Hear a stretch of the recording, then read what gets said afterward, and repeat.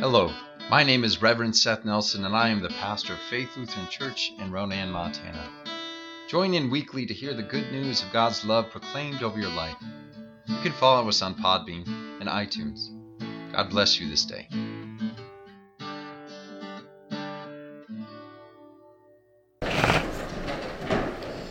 Our gospel lesson for this morning comes from Luke, the 13th chapter. Now Jesus was teaching in one of the synagogues on the Sabbath. And just then there appeared a woman with a spirit that had crippled her for 18 years. She was bent over and was quite unable to stand up straight. When Jesus saw her, he called her over and said, "Woman, you are set free from your ailment." When he laid his hands on her, immediately she stood up straight and began praising God.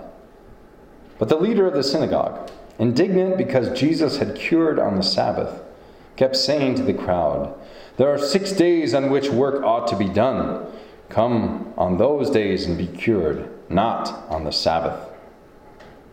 But the Lord answered him and said, "You hypocrites! Does not each of you on the Sabbath untie his ox or his donkey from the manger and lead it away to give it water? Not this woman, a daughter of Abraham, whom Satan bound for 18 long years, be set free from this bondage on the Sabbath day." When he said this, all his opponents were put to shame, and the entire crowd was rejoicing at all the wonderful things he was doing. Here ends our gospel lesson. Please be seated.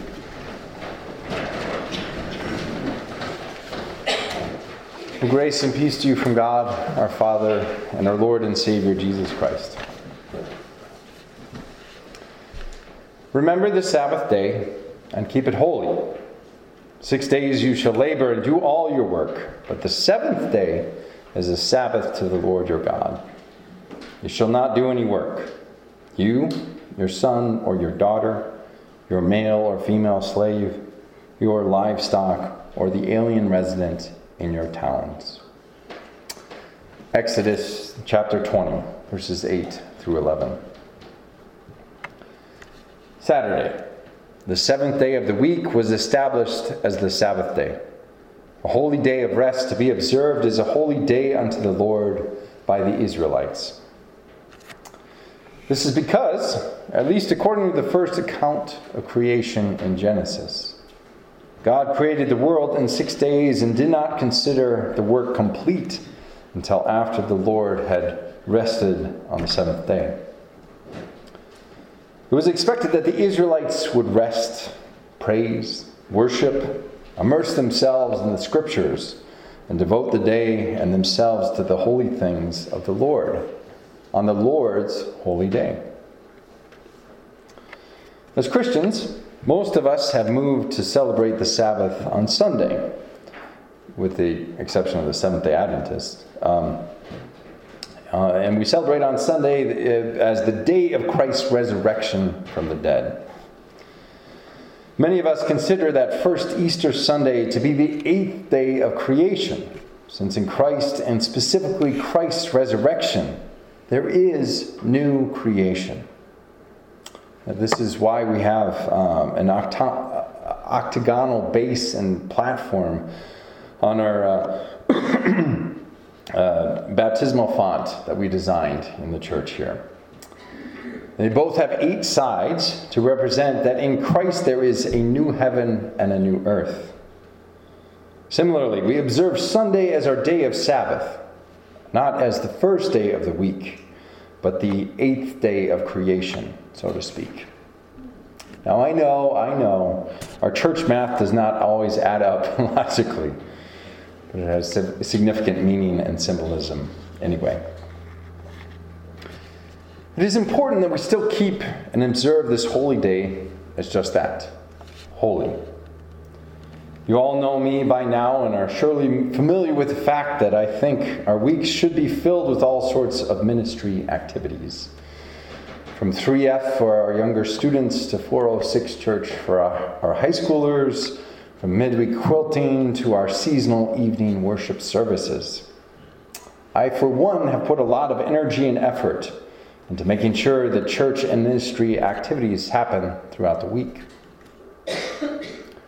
However, there is still something extra special about our worship on Sunday and doing our best to observe Sunday as a holy Sabbath unto our Creator, who formed heaven and earth.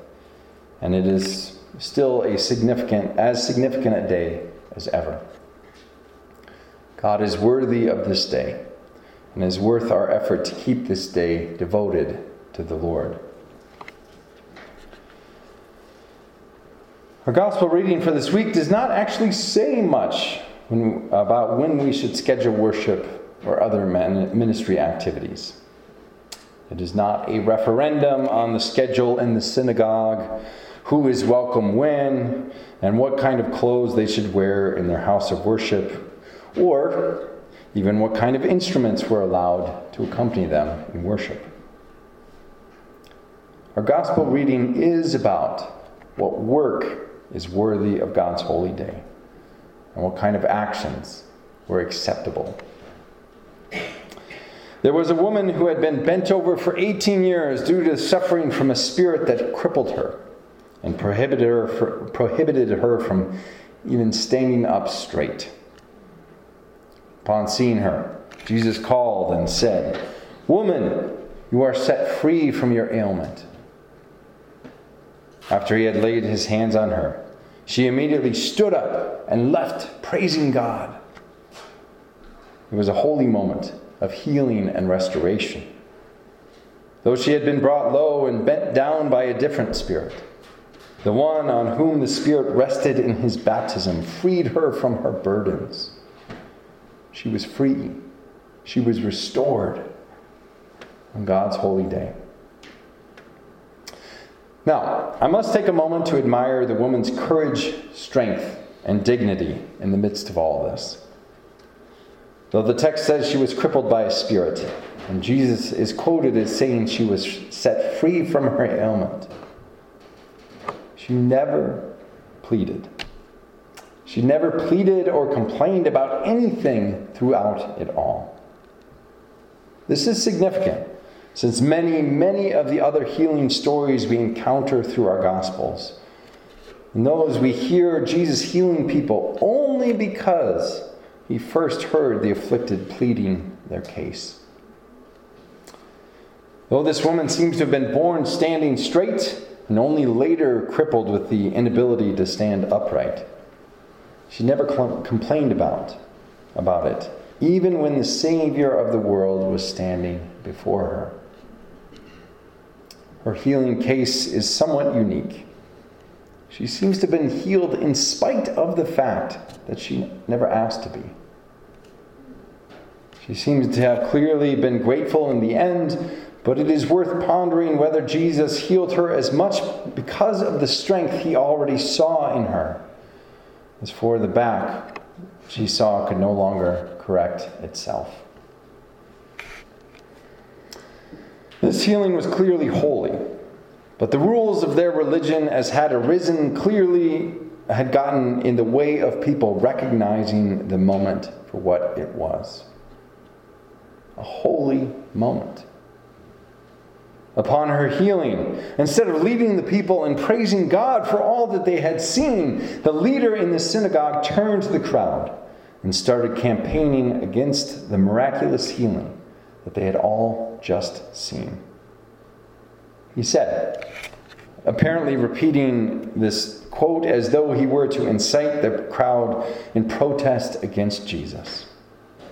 "There are 6 days on which work ought to be done. Come on those days and be cured, and not on the Sabbath." He was more offended by the holy healing than the offense to their human interpretations of what it meant to observe the day and keep it devoted to God.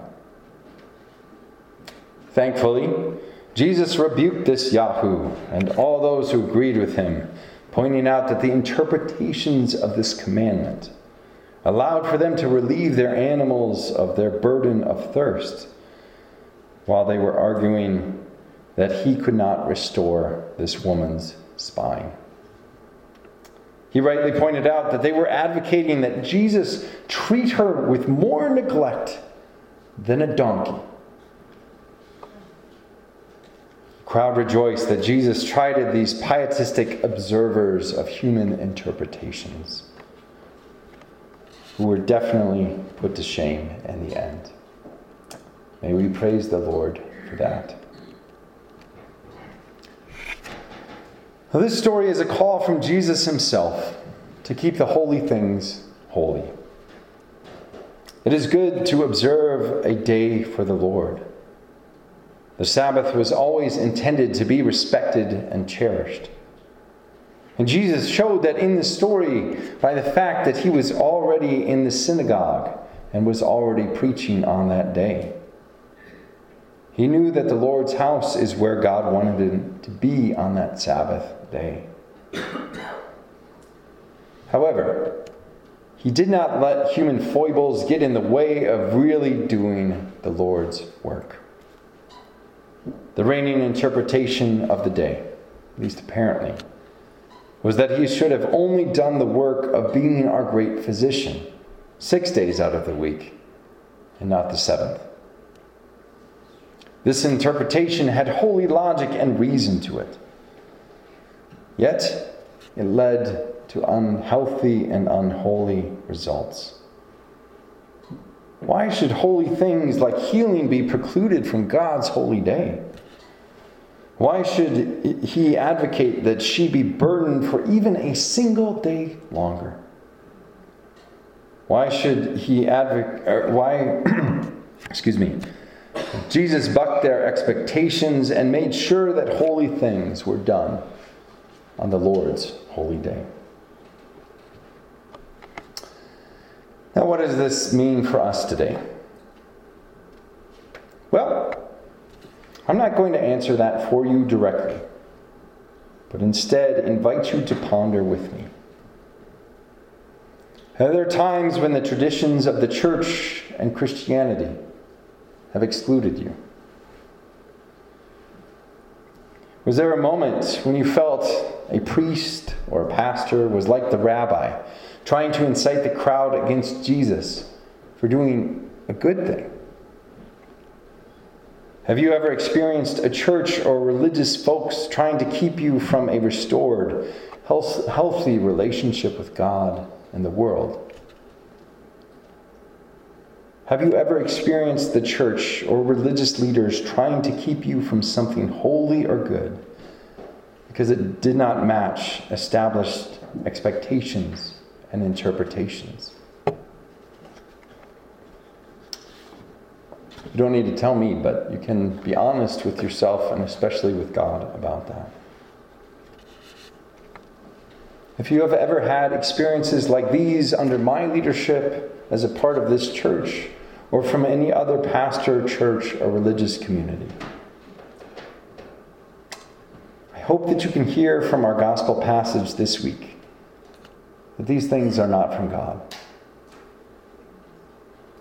God in Jesus Christ is worried about keeping the holy things holy, even if it comes at the expense of expectations of others in the world and in the church. God's desire is for our restoration, no matter how it squares with the church. May we do our best this week and every week to remember that God desires for the holy things to remain holy, no matter what the church expects of this. May the peace of God, which passes all understanding, keep your hearts and your minds in Christ Jesus our Lord. Amen. I hope that you have enjoyed this week's sermon podcast. If you would like to hear more, read my blog, or get a copy of my book called The Church Unknown, go to www.revsethnelson.com. If you feel called to support our ministry, I invite you to go to our church's website at flcronan.org and click on the Offerings tab. May the Lord bless you and keep you. May the Lord's face shine on you and be gracious unto you. May the Lord look upon you with favor and give you peace. Amen.